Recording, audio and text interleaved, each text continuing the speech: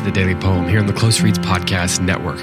I'm David Kern. Today's poem is by Phyllis McGinley. She lived from 1905 to 1978 and is known primarily for writing children's books and poetry which is quite humorous and satirical at times. And she won the Pulitzer Prize in 1961. A few weeks ago before Christmas, I read a sampler of Phyllis McGinley Christmas-themed poems. But this is a New Year-themed poem. It's actually called Twelfth Night. And while I realize today is not technically a 12th night that I'm recording and running this episode, it still works for this particular week as the 12 days of Christmas begin to wrap up. So here it is, Twelfth Night by Phyllis McGinley. Down from the window take the withered holly, feed the torn tissue to the literal blaze. Now at last are come the melancholy, anticlimactic days. Here in the light of morning, hard, unvarnished, let us with haste dismantle the tired tree of ornaments, a trifle chipped and tarnished. Pretend we do not see how all the rooms seem shabbier and meaner, and the tired house a little less than snug. Fold up the tinsel. Run the vacuum cleaner over the littered rug. Nothing is left. The postman passes by now, bearing no gifts, no kind or seasonal word. The icebox yields no wing, no nibbled thigh now from any holiday bird. Sharp in the streets the north wind plagues its betters, while Christmas snow to gutters is consigned.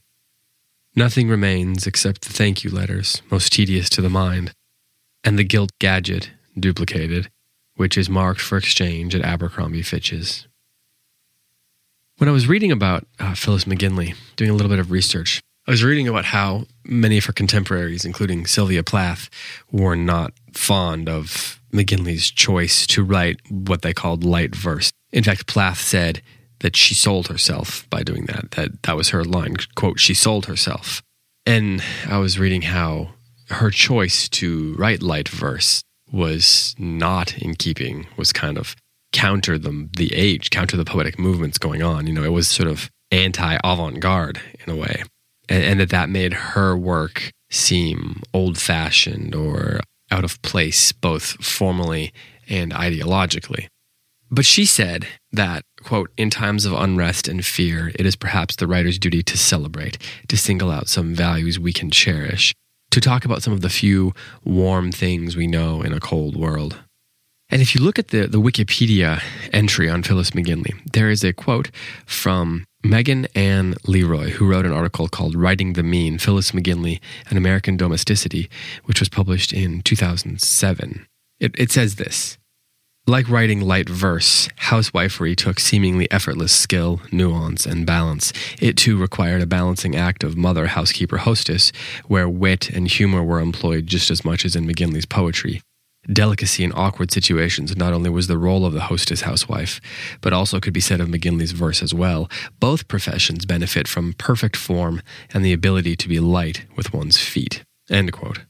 Those two quotes, both McGinley's quote about bringing some warm things to a cold world, and then Leroy's quote about McGinley's poetry and the delicacy that it displayed, the lightness on her feet that it displayed, so to speak, are interesting when thought about in combination.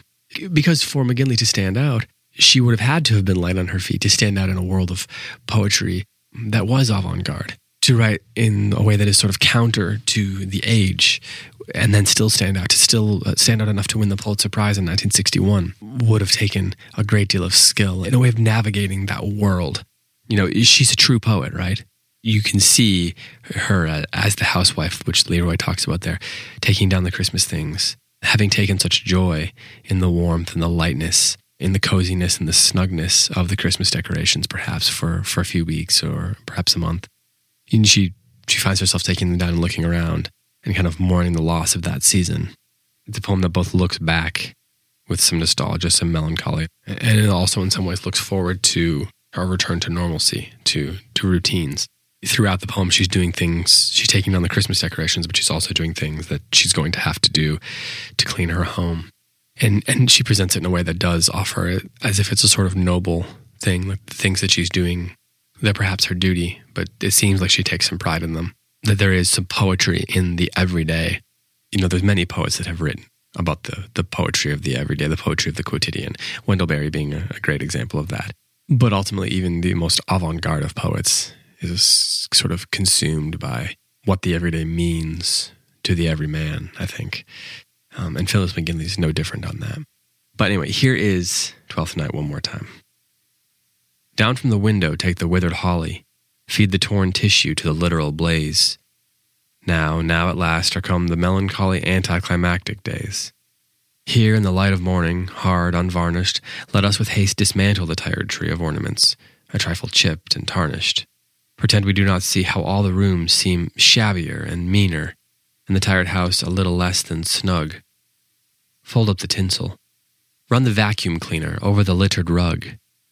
Nothing is left. The postman passes by now, bearing no gifts, no kind or seasonal word. The icebox yields no wing, no nibbled thigh now from any holiday bird. Sharp in the streets the north wind plagues its betters, while Christmas snow to gutters is consigned. Nothing remains except the thank you letters, most tedious to the mind, and the gilt gadget, duplicated, which is marked for exchange at Abercrombie Fitch's. This has been the Daily Poem. Thanks so much for listening. Be back tomorrow with another one.